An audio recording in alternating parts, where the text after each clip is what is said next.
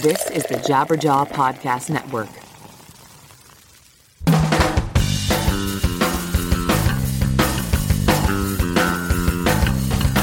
I'm sick with this, I'm sick with this. Situation that violent, large judgment. My own sweet down, didn't teach what I found. I didn't recognize simple things anymore. I don't wanna be defeated, I don't wanna be defeated, I don't wanna be defeated, I don't wanna be defeated. Hello, my sinners. Oh my God, you made it to another one. Episode 136. Holy crap, I cannot believe I have done this many. And this one today is long overdue. My very old friend, the crucial dude himself, Mr. Schuylar Croom of He Is Legend, is here. Well, he was here. We recorded this like a couple weeks ago, but, you know, I always feel like the late night host thing, like, we got a great show. Seth Rogen is here. And by Seth Rogen, I maybe mean Howard Jones because they sound exactly the same if you listen to that episode. But hey, I digress. Great episode today for real. And I had so many questions for Schuylar because that band pretty much dissolved, I don't know, 14 years ago, something like that. And here they are, as strong as ever, killing it on the festival circuits and on the radio and crowdfunding and all this crazy stuff. And it was just so nice to catch up with Schuylar, one of the best in the business. Before we jump on into that, I want to thank you all so much for listening to this, whether it's your first time aboard or whether you've listened to all 135 other shows. It's great to have you. And as always, I want to remind you, you can get in touch with me. It's very easy. I have an email address. It is leadsingersyndrome@gmail.com. We're on all the socials. You can follow me on there, including Facebook. Don't sleep on Facebook. Still a thing. Believe it or not, Facebook still out there. I checked this morning, facebook.com. It pops right up with that horrible blue color. Why did they pick that color for the most iconic website maybe of all time? Horrible color. Not my favorite. But hey, regardless, we have a Facebook page. Shout out to Neil, Melissa, and Julia for running that for me. And I'm sure there's some people that aren't so happy with what I've done. I'm talking too much about myself, maybe relating things back to me, cutting off the guests when they speak. You know, these are things that I tend to do. I like doing them. And if you are unhappy, feel free to call the hate line. 1-657-666-HATE. HATE. Call me, leave me a message, let me have it, lay into me if you want. A couple weeks ago, Anthony Green, I thought it was a great episode. A lot of people agreed. But hey, I'm sure there's somebody out there that was unhappy. So let me have it. Ring me up. Talk some shit. Do what you got to do. Again, the number 1-657-666-HATE. In other news with me, I am about to head out on the Vans Warped Tour for 8 shows with my band Silverstein. We are playing Toronto, Cleveland. Why did I say Toronto? It's Toronto. Everyone knows, well, maybe not everyone knows, but if you know, that you don't pronounce the second T in Toronto. It's Toronto, not Toronto. Anyways, we are playing Toronto, Cleveland, Cincinnati, Detroit, Buffalo, Scranton, beautiful Scranton, Boston, and New York City. So please, tickets available now. Some of them are going to sell out for sure, so make sure you get on that. Don't sleep on those tickets. I'm very, very excited to be playing Warped Tour for the last time ever, as they are canceling it after this year, which is very, very sad. Another show we're doing, if you're in Quebec, bonjour, merci. I don't speak French despite being Canadian. Check out our show in Quebec City. It is for Festival d'Été. We are playing with Avenged Sevenfold and Bullet for My Valentine. Should be rockin'. Put up the devil horns. Shout out to goaltender Max Legacy. He will be there. And I am looking forward, as always, to just be in the great province of Quebec.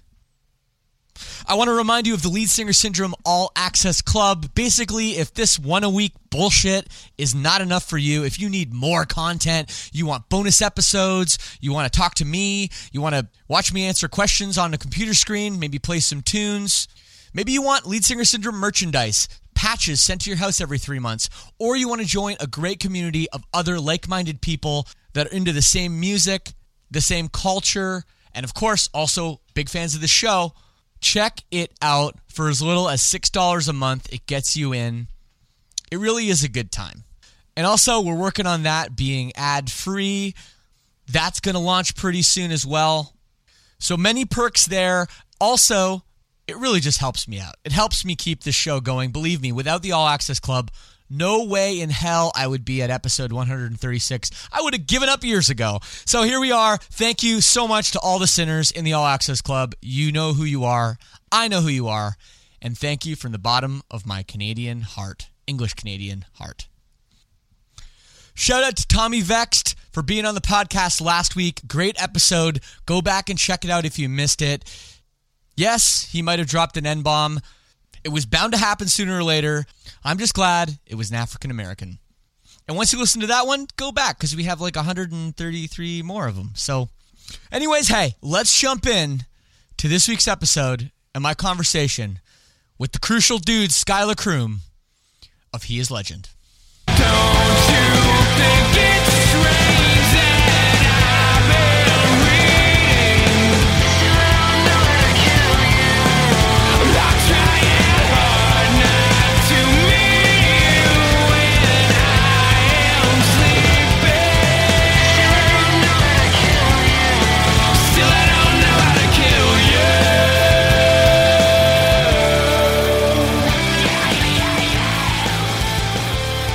Hello, Schuylar. Hey, Shane. Dude, it's been a long time. It has been a very long time. How are things, man? Things are great. Things are really good. Is that a baby crying in the background? That was a kitten. Oh, okay. I was going to say. That was a cat. Damn, you've been busy. No, a cat is a little more easy to, deal with than a baby, usually. Yeah, she's just a beast, and she needs a lot of attention. Kind of like most babies, I would imagine. I don't have any babies. I wouldn't know. Yeah, I wouldn't know either, but I've seen a few in my day. Absolutely, man. So, what's up, man? What's new? You just hanging around? Yeah, we're we're kind of off the road right now, waiting for the end of summer stuff to come around, whatever that may be. Nothing's like we've confirmed some stuff, but we haven't announced it, so I'm not, dropping whatever yet. But no, don't give me the exclusive, okay? Don't spill the beans. No, there's our whole spoiler alert situation is like up in arms now. So what do you mean? I just don't want to. I don't want to be the guy to let any cats out of any bags, So no, I get it. The amount of people that have called me back after I've done these things and been like, "Hey, I wasn't allowed to announce that. Can you go back and edit that out?" I'm sure all the time. And I never mind. Yeah. Yeah. I'm sure that's the thing. That's why I can say that we have cool things coming up, Good. But I can't say what they are yet. But cool things are coming. Cool things are coming. Cool things are always right. Well, dude, it's really good to have you, man. We go way back. Like I'm talking like so far 12, back, 15 years, something like that. Yeah, which is really crazy to think about. But what's crazy, thinking about you guys is I always was a fan of your band and a fan of you as a front man, and maybe not your guitar player because he always kind of scared me. Right, a little bit. The boy. Yes, scary man, but that's okay. Yeah, he's a teddy bear. You just got to give him a big hug. But it was crazy because all of a sudden it was like, all right, this band's done. Like, and I'm talking about done after that Under Oath tour we did together in Canada back in 2004. I think it was 2004, maybe 2005. And it was like, okay, well, that sucks. Like, this band's breaking up. And then, you do the thing where you come back, and I've seen it 1,000 times, and so have you. Band comes back, they put it together, kind of a record that, whatever. They do a couple reunion shows. They, kind of maybe get some festival money. Yeah, cash 10-year in. anniversary shows and whatnot. Yeah. Then they fuck off again. And what's so inspiring about you guys, it's like, no, you're back, and you're bigger and better than ever. Oh, thank you, man. I mean, coming from you, that means a ton. As you remember that, the day will be infamous for us because, we lost a very dear friend that Adam and I actually, he introduced the two of us. Yeah. And I remember that, I've since played that place in Canada, and I'm drawing a total blank on where it was is it now. Winnipeg? But, I mean, it might have been Winnipeg. We were in a back alley. Yeah, Winnipeg at the Garrick. Yeah. Yeah. So, and I just remember that being like one of the most visceral experiences of my life. As you know, like Adam flew home that night, and we like drove in. I don't know. It was just a very strange time. And then after that, you know, we kind of took that, you know, I don't necessarily want to blame anyone for what happened to the band at that point in time, but we just needed a moment. And it seemed to us that we were kind of like blackballed for dropping off of a tour. So, I mean, but it was also very discouraging, and we were, you know, smoking a lot of weed back then. Not that we haven't quit that, but you know, the paranoia of what happens in the music scene. I mean, the bands are always going to be the least respected to some extent, you know? So we were just kind of paranoid. And then the state of the music back then was just in a place, you know, I don't know. We just felt like out of place, and that we weren't very happy with the way the scene was going in general, being typecast to some extent. And we needed that hiatus. I think we all learned about each other and learned about what we really wanted as a group. And none of us really stopped seeing each other. I mean, like Matt had a band of his own. We all got jobs and whatever. Yeah. But yeah, it was a very dark time, but also, you know, I got my feet wet in the film industry, and yeah, a lot of crazy things happened over that period of time that helped us to really kind of pinpoint what It Hates You was all about, and then move forward with that. And then, yeah, it was after that, you know, with minor hiccups, we basically haven't stopped. No. You know, no, and I mean, after It Hates You, It Hates You is when the hiatus kind of like came, but I think it all came because that album needed to marinate on people for a while. And I mean, kids still, like, you know, the kids who aren't screaming "I Am Hollywood" are the kids that are like It Hates You's your best work. It's your color and the shape. I'm like, thank you. Okay, yeah, But, no, yeah. it's just the timing and everything was so crazy because, you know, you mentioned the paranoia.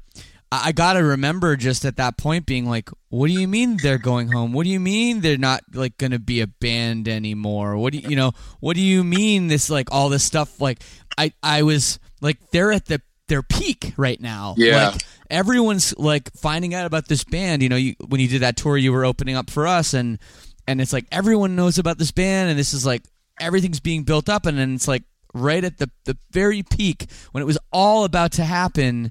You're like, nah. And it was just, for me, from my perspective, it was really a shame. But I can agree with that. Yeah. I mean, I think our headspace at the time, though, you know, you have these blinders on, and then when tragedy strikes, it's just, you know, I knew that going home was like going to be, it was going to kind of taint us, but it was also like, we lost a dear friend, and like we needed that moment. And I don't think ever at that point it wasn't at that moment that we said we can't do this anymore. I mean, we obviously had a bit of a you know, we had to back up and regroup, which meant us dropping off of that tour with you guys, which was like probably the biggest tour we had ever done. But we also, you know, we rode really hard for a while, just tour after tour after tour. So I think being burnt out, and then in the midst of that, it was like, oh shit, what just happened? Yeah, but I mean, I wouldn't take it back at all. I mean, the craziest thing is that like what we learned from that is who we were as people and where we belonged in music. And I think the train that we've been on since then, and since this like this juxtaposition now, is it's made us, it's given us a footprint, you know, like a definitive sound that we all can agree upon. So, well, I don't know. It was definitely a crazy time. Well, yeah, absolutely. And it's, you know, the whole idea of gauging your success, it's still like always difficult to know kind of where you're at. But back then, you know, it's really harder because now everybody has their fucking stats, you know. You got this is how many Facebook likes you have, and this is how many I post an Instagram and this is the reach, or how many people listen to my song on Spotify, or all this stuff.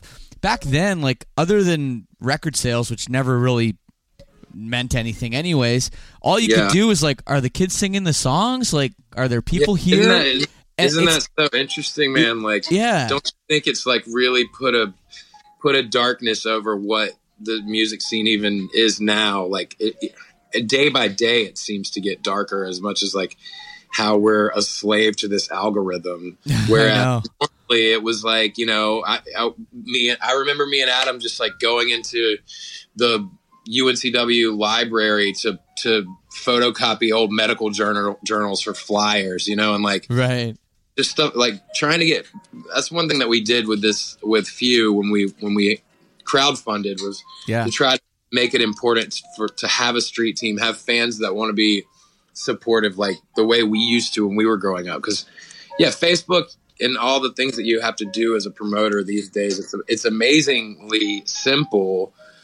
I mean, at least from a computer illiterate standpoint, it seems like going on and just being like, okay, I created a group and here, you share it on your, it just seems like there's less work for what is required now. Right.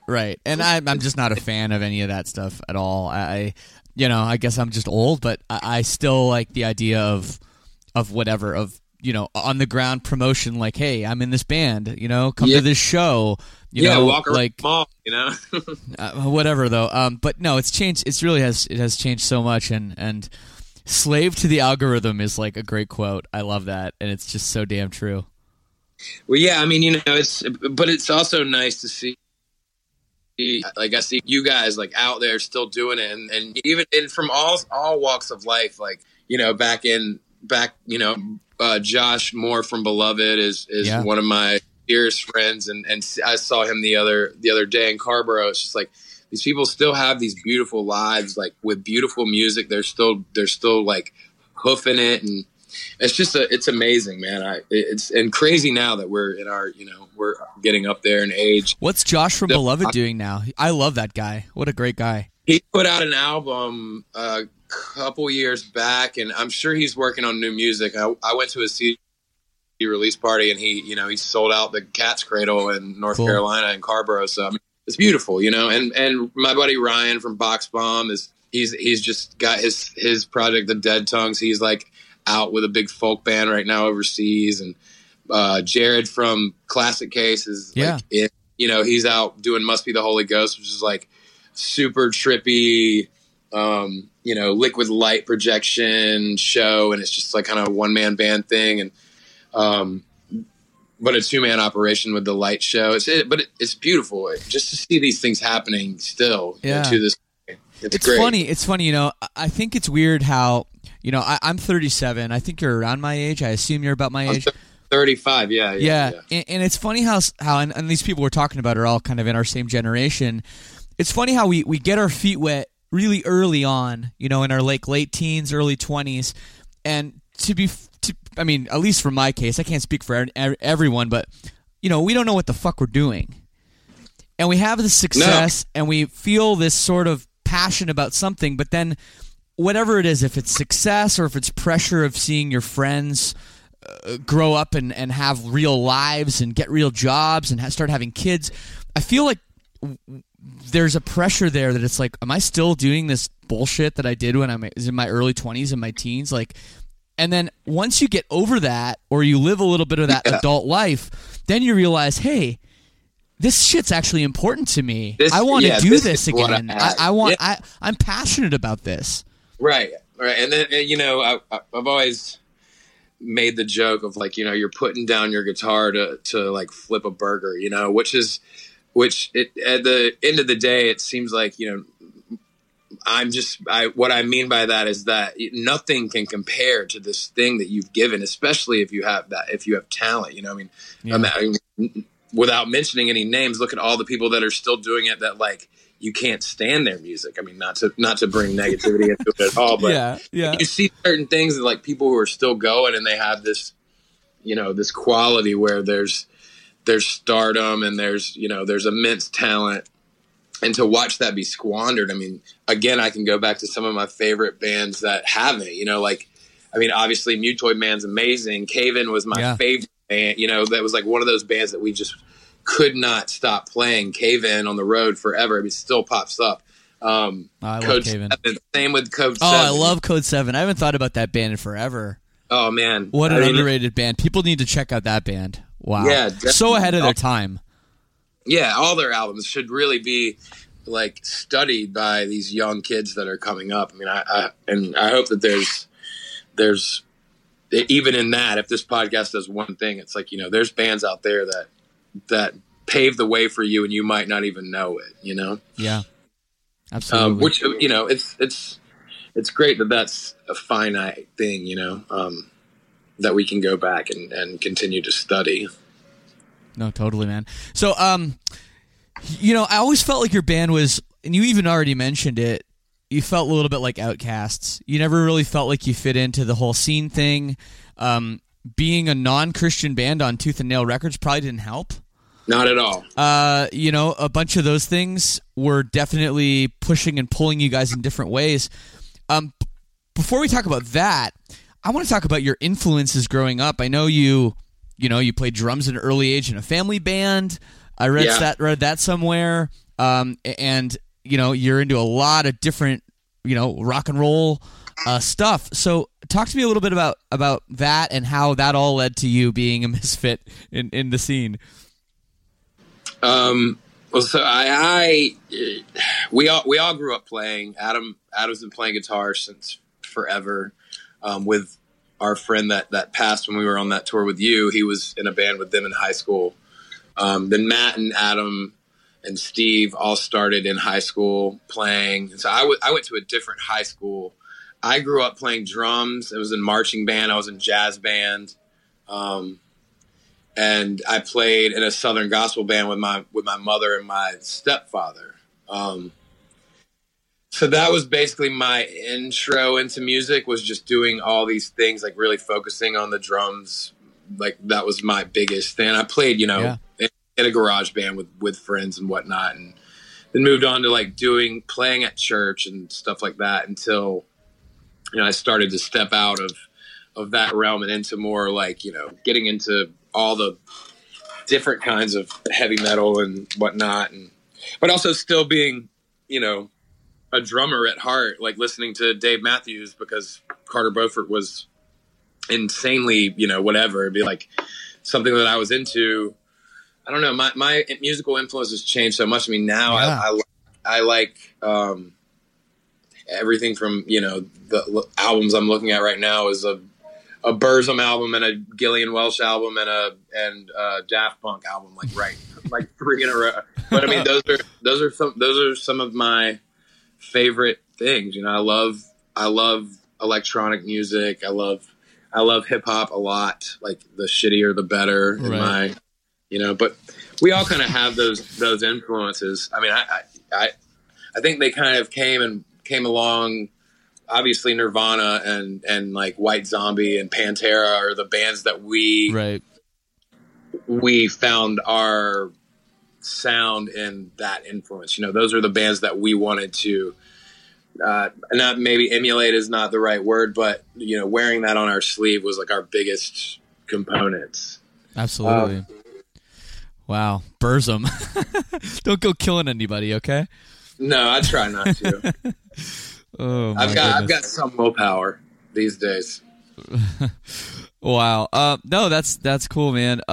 So that all ties into, this, he is legend in this band. And, obviously there's an element of, punk rock and like underground music. Cause a lot of the stuff, you're talking about are kind of like stuff that you see in the mainstream, whether it's radio or whether it's, on TV or whatever. But you must have gotten into punk rock somehow that led you into this band and into a hardcore scene and on Tooth and Nail Records. Well, we grew up, our manager was the same guy that managed Dead Poetic, Nate Mallon. Oh, yeah. Back in the day. And so it was just, we were playing with Dead Poetic. We loved them so much. And we were playing with, Norma Jean and Beloved and all these bands. Ludacris back then it was. Yeah, I remember. And it was just like we're playing with these people. Obviously, Stretch Armstrong was like not far away from us. So we were like, well, Stretch Armstrong's on that label, and they're not necessarily a Christian band. Like this is fine.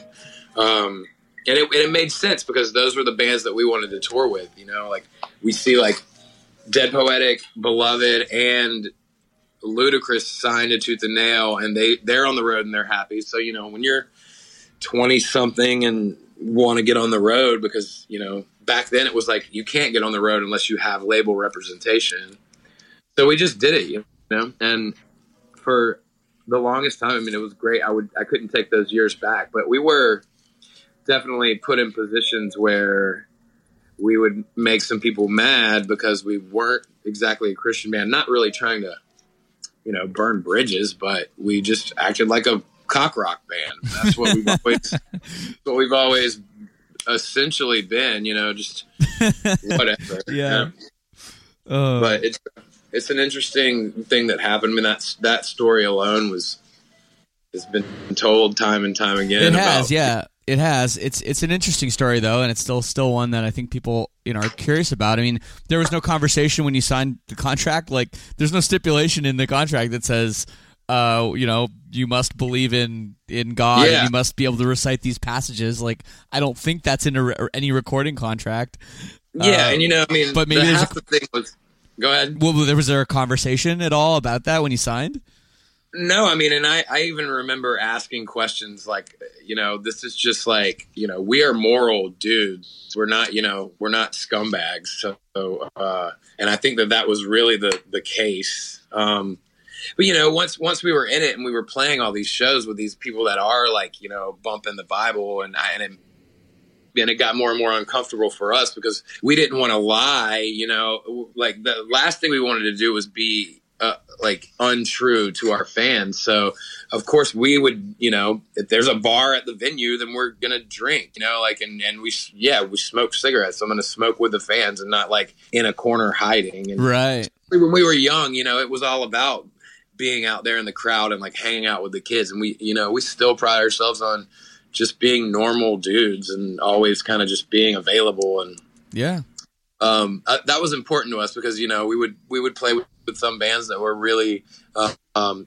you know, hiding the fact that they do the same things as everyone else, you know, and I just didn't, it struck me as odd, but I mean, I get it if that's your message or, you know, you're catering to a certain group, but yeah, I mean, it wasn't ideal. It wasn't an ideal match, but I think at the time it was really just, who cares? We want to put a record out. Let's just do it. Yeah.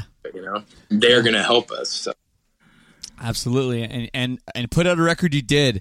I Am Hollywood is a record that still is celebrated and loved by your fans, despite it being a lot different than your new stuff. But I do kind of have a lot of respect that you still play, you know, material from that era. Oh yeah. I mean, it's the most fun, you know, because people really want that. And I think because we had such a sordid history of being a bit more like erratic as a band, and you know, as we would maybe not show up to a show, you know, I mean, we were young punks, and yeah, I mean, those days obviously we were a lot more immature, and this thing we were doing was, you know, built in rock and roll because that's kind of an attitude. But now it's different because we're older now, more mature, and our fans are also, you know, they grew up with us, so they can appreciate all the things. And maybe the few kids that don't know much about us, when they hear the Seduction live, you know, it really strikes a chord with us and them to see people like still singing along to those songs, and really amps to hear it and surprised that you know, we might end a show with I Am Hollywood, or, you know, something even, you know, throw a slow tune in there off of Suck Out the Poison or something. It's cool. I mean, and everybody knows that's the format. Like, you know, you gotta play the moneymaker, I guess, is what people would say. But I've come to not necessarily enjoy it, but I understand why it's a necessary evil, and I think we all kind of. Yeah, I mean, you know, you can't deny on it. stage when you do it, when that song comes on, like, I'm so pumped that it's on because everyone in the crowd is pumped that it's on. So I mean, it's not that I'm ever like, just sucks, because in the moment it's amazing. But yeah, thinking about it is not. Right. Yeah. No, that makes total sense. I mean, I think what we're on right now is just a path of like nostalgia because it's changed so much, you know.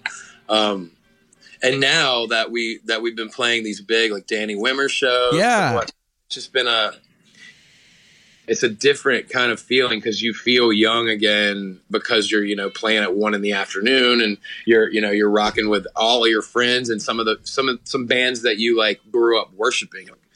Last month in Carolina, we played with Alice in Chains and Stone Temple Pilots. It's like, what is happening? You know, right? Like, where am I?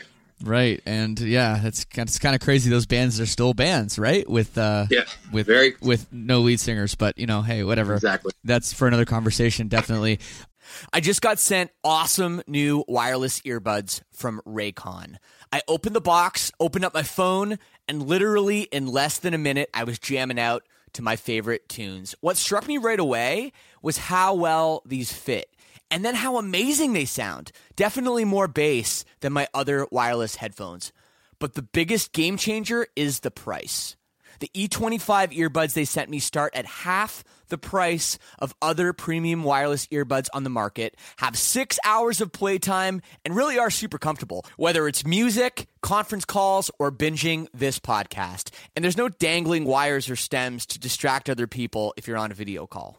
The company was co-founded by Ray J, and celebrities like Snoop Dogg, Mike Tyson, and Melissa Etheridge are just a few people obsessed with Raycons. Whether you're working from home or working on your fitness, you want what you're listening to be what you're listening to, not the other distractions from the room. Everyone needs a great pair of wireless earbuds, but before you drop hundreds of dollars on a pair, check out wireless earbuds from Raycon.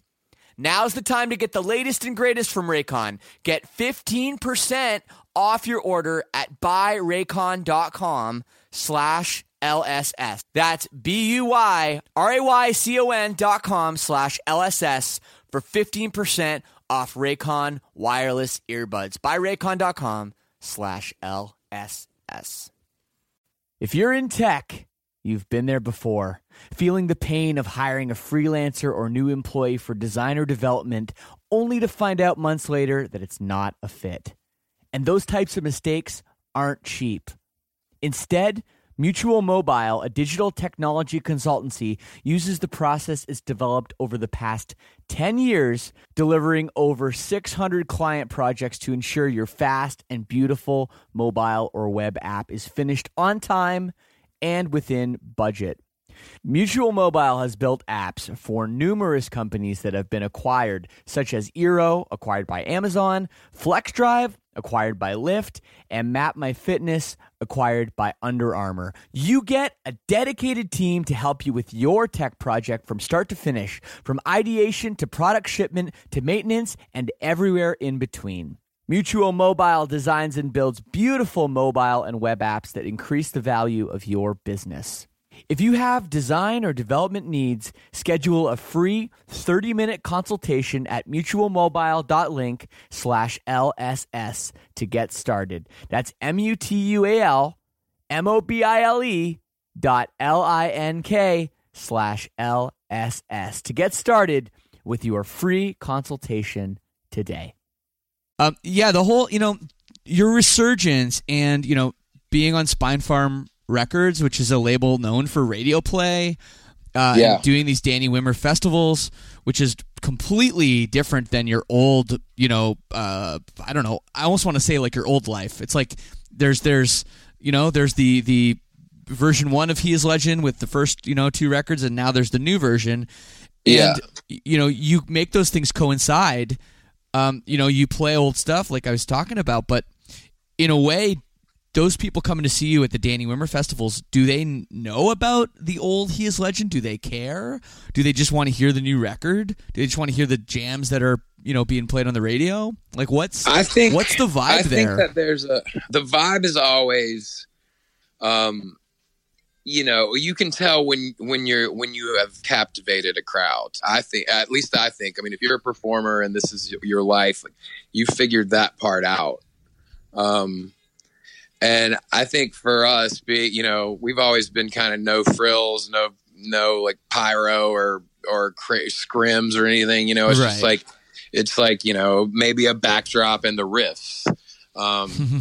So I think that people respect that kind of grassroots rock and roll, heavy metal vibe that we can offer.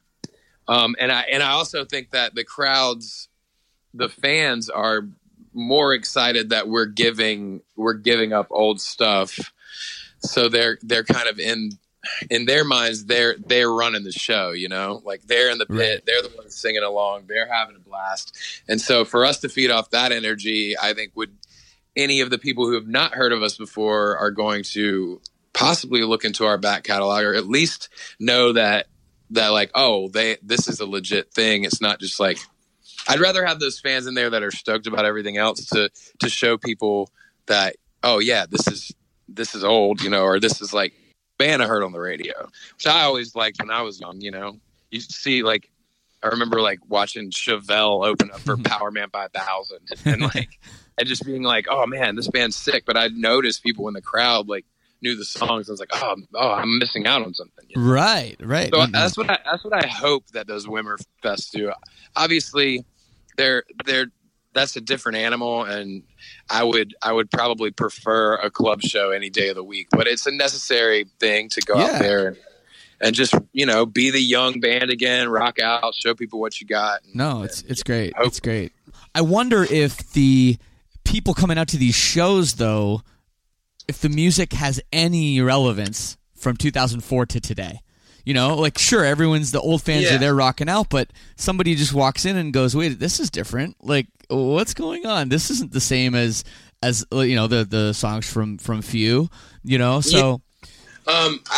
I think we do a good, when we go in to choose a set list, I think we try to cater to the crowds that we're playing in front of, and so the preparation part is, we're writing that set for our fans in general, but we also are keeping in the back of our mind that like a lot of people probably haven't heard that. So, if we go out with Seven Dust, we did that tour with them. We play like all the drop tune heavy stuff because like that's what their fans are gonna. Our fans aren't coming to that show. I mean, maybe our most diehard fans, but to see us play 30 minutes for at a club show for $35 or whatever is like, I don't think a lot of our fans are gonna be like, I'll catch them next time. But right. The ones who do come, I think they're still pleasantly surprised, and then we're playing these radio bangers or whatever. Sure. I actually can't answer that. I don't know that answer to that question, because I would like to think that all of our songs translate even to the 45 and up crowd that's coming because Billy Idol's playing. Like, I would hope if they stumbled upon it and saw what was going on, they'd be like, oh yeah. I mean, our tunes have a throwback vibe that I think could capture a lot of audiences. Maybe not every band's fan base on the bill, but no, just something I wanted to ask you about. So very interesting development is with you guys crowdfunding your last album last year, raising over $70,000 to make the record.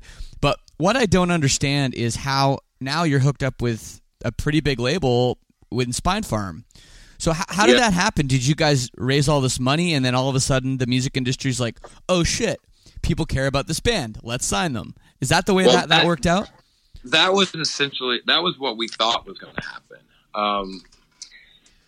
And we were weighing our options because, our tooth and nail contract was up, and we essentially had to kind of figure out what we wanted to do. I mean, did we want to do a record for X amount of dollars? That was, our main concern was that we didn't want to go backwards in recording, meaning it needed to be at least as long as we needed for the process.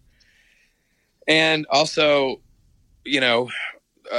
we basically just took the budget from Heavy Fruit and worked our way backwards as to like, what do we need for this? What do we need for this? Okay, right. then we got so we budgeted it out in the way that we decided we could do it. And obviously crowdfunding was an interesting, crazy learning experience. And when we got down to all of after all the tracks were laid down and everything sounded good and we started mixing and mastering, we were wondering if how we were going to handle the one thing that we didn't really budget for was like a marketing and distribution thing. Cause we were just going to send the records out of our house, but then there wouldn't really be in record stores. And that was something that we were like concerned about because obviously we really needed,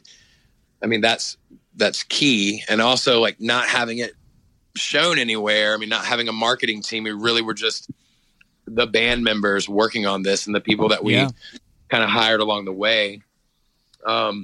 So we reached out to a friend of ours who we've been friends with, Darren, our A&R guy now at Spine Farm. And he's just, kind of been a friend, give us advice along the way for a long time. And he brought up the fact that he was like, well, we could do this and this. And then like, why don't you just license it to us so we can take that part away, that, marketing and, the distribution thing, so we could have a worldwide release. Cool.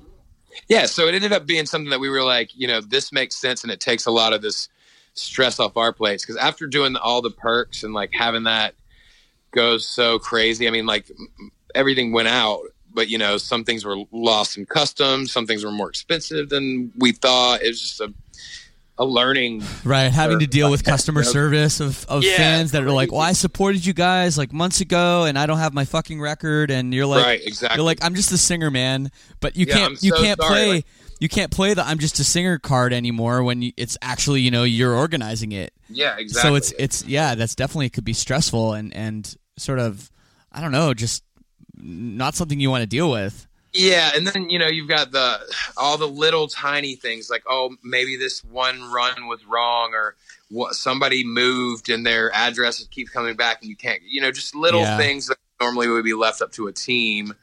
But honestly, I think when we decided to sign with Spine Farm, it was out of just like, okay, these people want to help, which is I think that's the first time that we felt like, they want, and obviously they, just like anyone else, they want to help because, they'll reap some benefits off of it, but it seemed genuine and we were happy to have some relief in that. And also it was time to start worrying about getting on tour, rehearsing, getting tour merch and all the things that popped up right after that. It was just, it was a long process. And I think that if a band has a fan base already and they are exploring that avenue, I think it's a great tool, especially to kind of prove your worth and get out there and get your hands dirty in it. That being said, I don't know if I would do it again. Right. That was my next question. Yeah. I don't think it's something I would want to do for every album, but this one, it was just important, like going from Tooth and Nail to Tragic Hero, releasing records and finally being at a place where you could be a free agent and really just work hard for yourself. It was something we really needed to do to prove mainly to ourselves, but it gave us more of a grassroots, I would say street team, or, a connection with our fans that we've never had before. Totally. And it kind of lifted the veil of the way we used to be, and in this ambiguity of the band. Totally. Well, I think it's good to do that at your point. At that point you are in your career, you kind of, see where you're at, where you stand with your fans, with the industry and everything. And I'm sure you guys were pleasantly surprised that you were like, holy shit, all these people want to support us, and a label that's not just Jimmy's records down the street, this is a real label, wants to help you. That's an amazing feeling that must have given you a bit of a spring in your step now moving forward, and you're on these Danny Wimmer festivals and you're like, yeah, we fucking belong here, you know? It feels like that. I mean, it feels like big stages and stuff. I mean, it was just like the next step in the progression, and it's also another thing, you know, prove that you still got it and you're still rockers, you know. I mean, that's kind of like, yeah, they're still rockers. They're still rocking. So I mean, we obviously very humbled by what happened. We chose to do an all or nothing option with Indiegogo, where if we didn't meet our mark, we got no money. So, oh man, yeah, I don't know much about crowdfunding. That's even scarier, because it's like, it was if terrifying.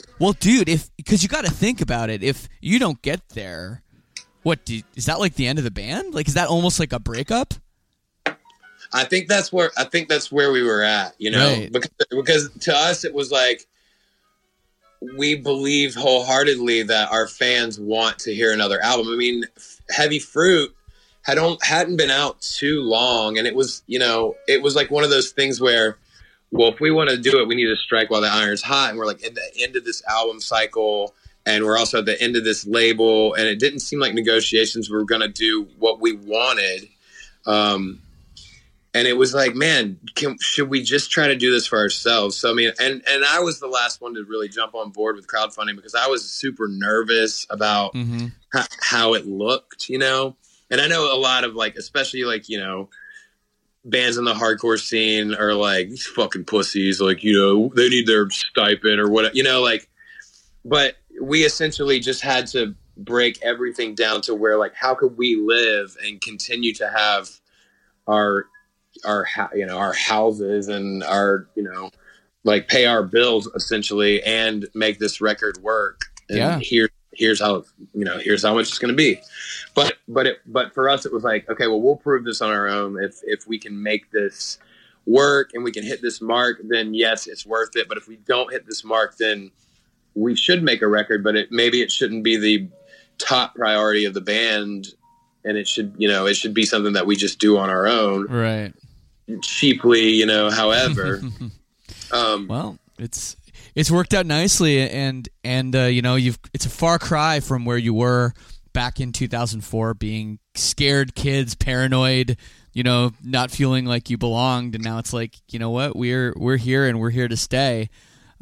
Which is great to see. And I think you're right about, maybe you can do a crowdfunded record like once, but if you do every record as a crowdfunded record, I think that's like, I don't know, it's kind of weird. It's like, if you have success, then, you know what I mean? It's like, you kind of have to prove that you have success and then that's what you do to prove it. Once you have it again, I don't know. Maybe I'm way off base, but no, I think you're absolutely right. I think the main thing that we used that for was that we wanted to corral the fan base into one general spot, you know. So knowing that we pushed this on our social medias or whatever, but everybody had to visit this place where we were releasing information about what was going on and kind of explaining in a way.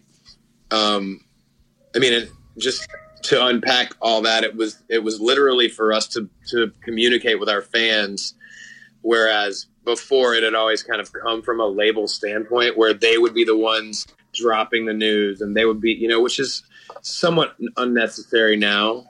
And I think that, like, you know, the only thing that we really can gain as a positive to social media and things like that is that you are a direct line to your fan base, and you can choose how open you'd like to be in that.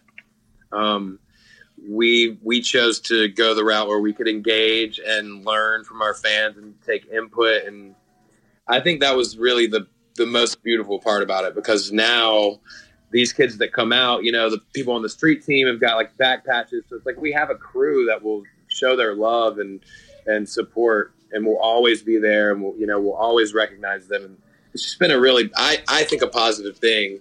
The only downside to crowdfunding was that we weren't the greatest at being businessmen, because all we want to do is play rock and roll, Of course. So like, having to do all the things ourselves, or like, outsource to get things done, it just felt like something we didn't really want to have to do. Right. It's more of a chore. Yeah. Yeah, exactly. I totally get it. Yeah. Well, but it was great. I mean, I love it though. And I really do think that young bands, should think about that option if they are playing shows and rolling around. Like, I mean, that might be the way to go, rather than to, you romanticize what a record label could be. As you and I know, it's like, sometimes they're good, sometimes they're bad. I mean, it's a getting and writing situation. Absolutely, man. So I don't want to take up too much of your time. I appreciate you doing this today, but I have a few things I still have to talk to you about. I mean, one thing is just your voice. Being a guy that pretty early on cemented himself as one of the best singers and screamers, doing both. Because that was at a time, I was doing it, and a few other people were, but not everybody was. And now just, how you've come into your own with your voice, both singing, melodically and heavy. And also just lyrically. I think you've really been in your own league in terms of the way you write lyrics, and I almost feel like, maybe I'm way off base here, but I feel like you sometimes take on a character in your lyrics, like with the what you're saying and the attitude, and I almost feel like you're giving me a performance like out of a film, like you're an actor, which is very unique for a rock and roll singer. I know I'm going way all over the place with this question, but these are just all the things that I take when I think of Schuylar from He Is Legend. I think of these things of a talent and a versatility, and also just this like you're almost like an actor, but you're a singer. I think that, first of all, that's very flattering, and I really do appreciate that coming from you. That means a terrible lot. I have always loved film more than most things, and through working in film as a prop master, or a decorator or whatever, you get to read scripts, and really being on the set of a film changes the way that you view that art form, that medium, as well as your own. I'm sure all entertainment, of course, yeah. Yeah, it does. And I mean, it's a crazy thing to watch, how they film like random scenes. I always loved in that, I would get, being a prop master especially, I would get to do breakdowns of these scripts. So, I'm imagining these things as I'm reading these scripts, and I get these ideas for stories through that. But yeah, I mean, I've got screenplays and whatnot that I've been working on for ages, just on the road with like ideas in my head, and translating that into music a bit is one of my favorite things to do, is to play a character of just whatever interesting story. I mean, granted, I think all of it is about, good music's about love, whether you got it, whether you don't, I mean, those are the songs that are really breaking through. And by love, I mean the passion of what you are going through, your emotional turmoil, or, elation. It's all these things that if you can pass off your emotions through lyrics and through just general tone, that to me makes a dope rock song. And, right. Or, any sort of song. I just think there's an amount of that I could fake with a character, to where it might not be something that I'm feeling or I'm going through or have been through, but I know what it feels like to I don't know, try to express that as someone else, just, and seeing it, reading a story, taking a character from a book, that's just always been fun to me. I grew up on Joy Division and Nick Cave and Tom Waits and the Misfits and all this, all this goth and punk rock, but also like anything dark, that darkness was always what I was into. So these storytellers, even some like Bob Dylan and the Beatles and the way that they would just kind of write these cinematic songs, and yeah, of course tongue in cheek, but it told the story that I wanted to get across, or the ones that I love. You know, I go back to the old Stagger Lee situation of, like, you know, telling a story about a guy who's just a badass who, like, you know, does the most crass things in a bar, and the fact that story lives on as, like, you know, different characters, different people play it in different ways. That's such an interesting thing to me. That's totally. So I mean, that's what I always wanted to do.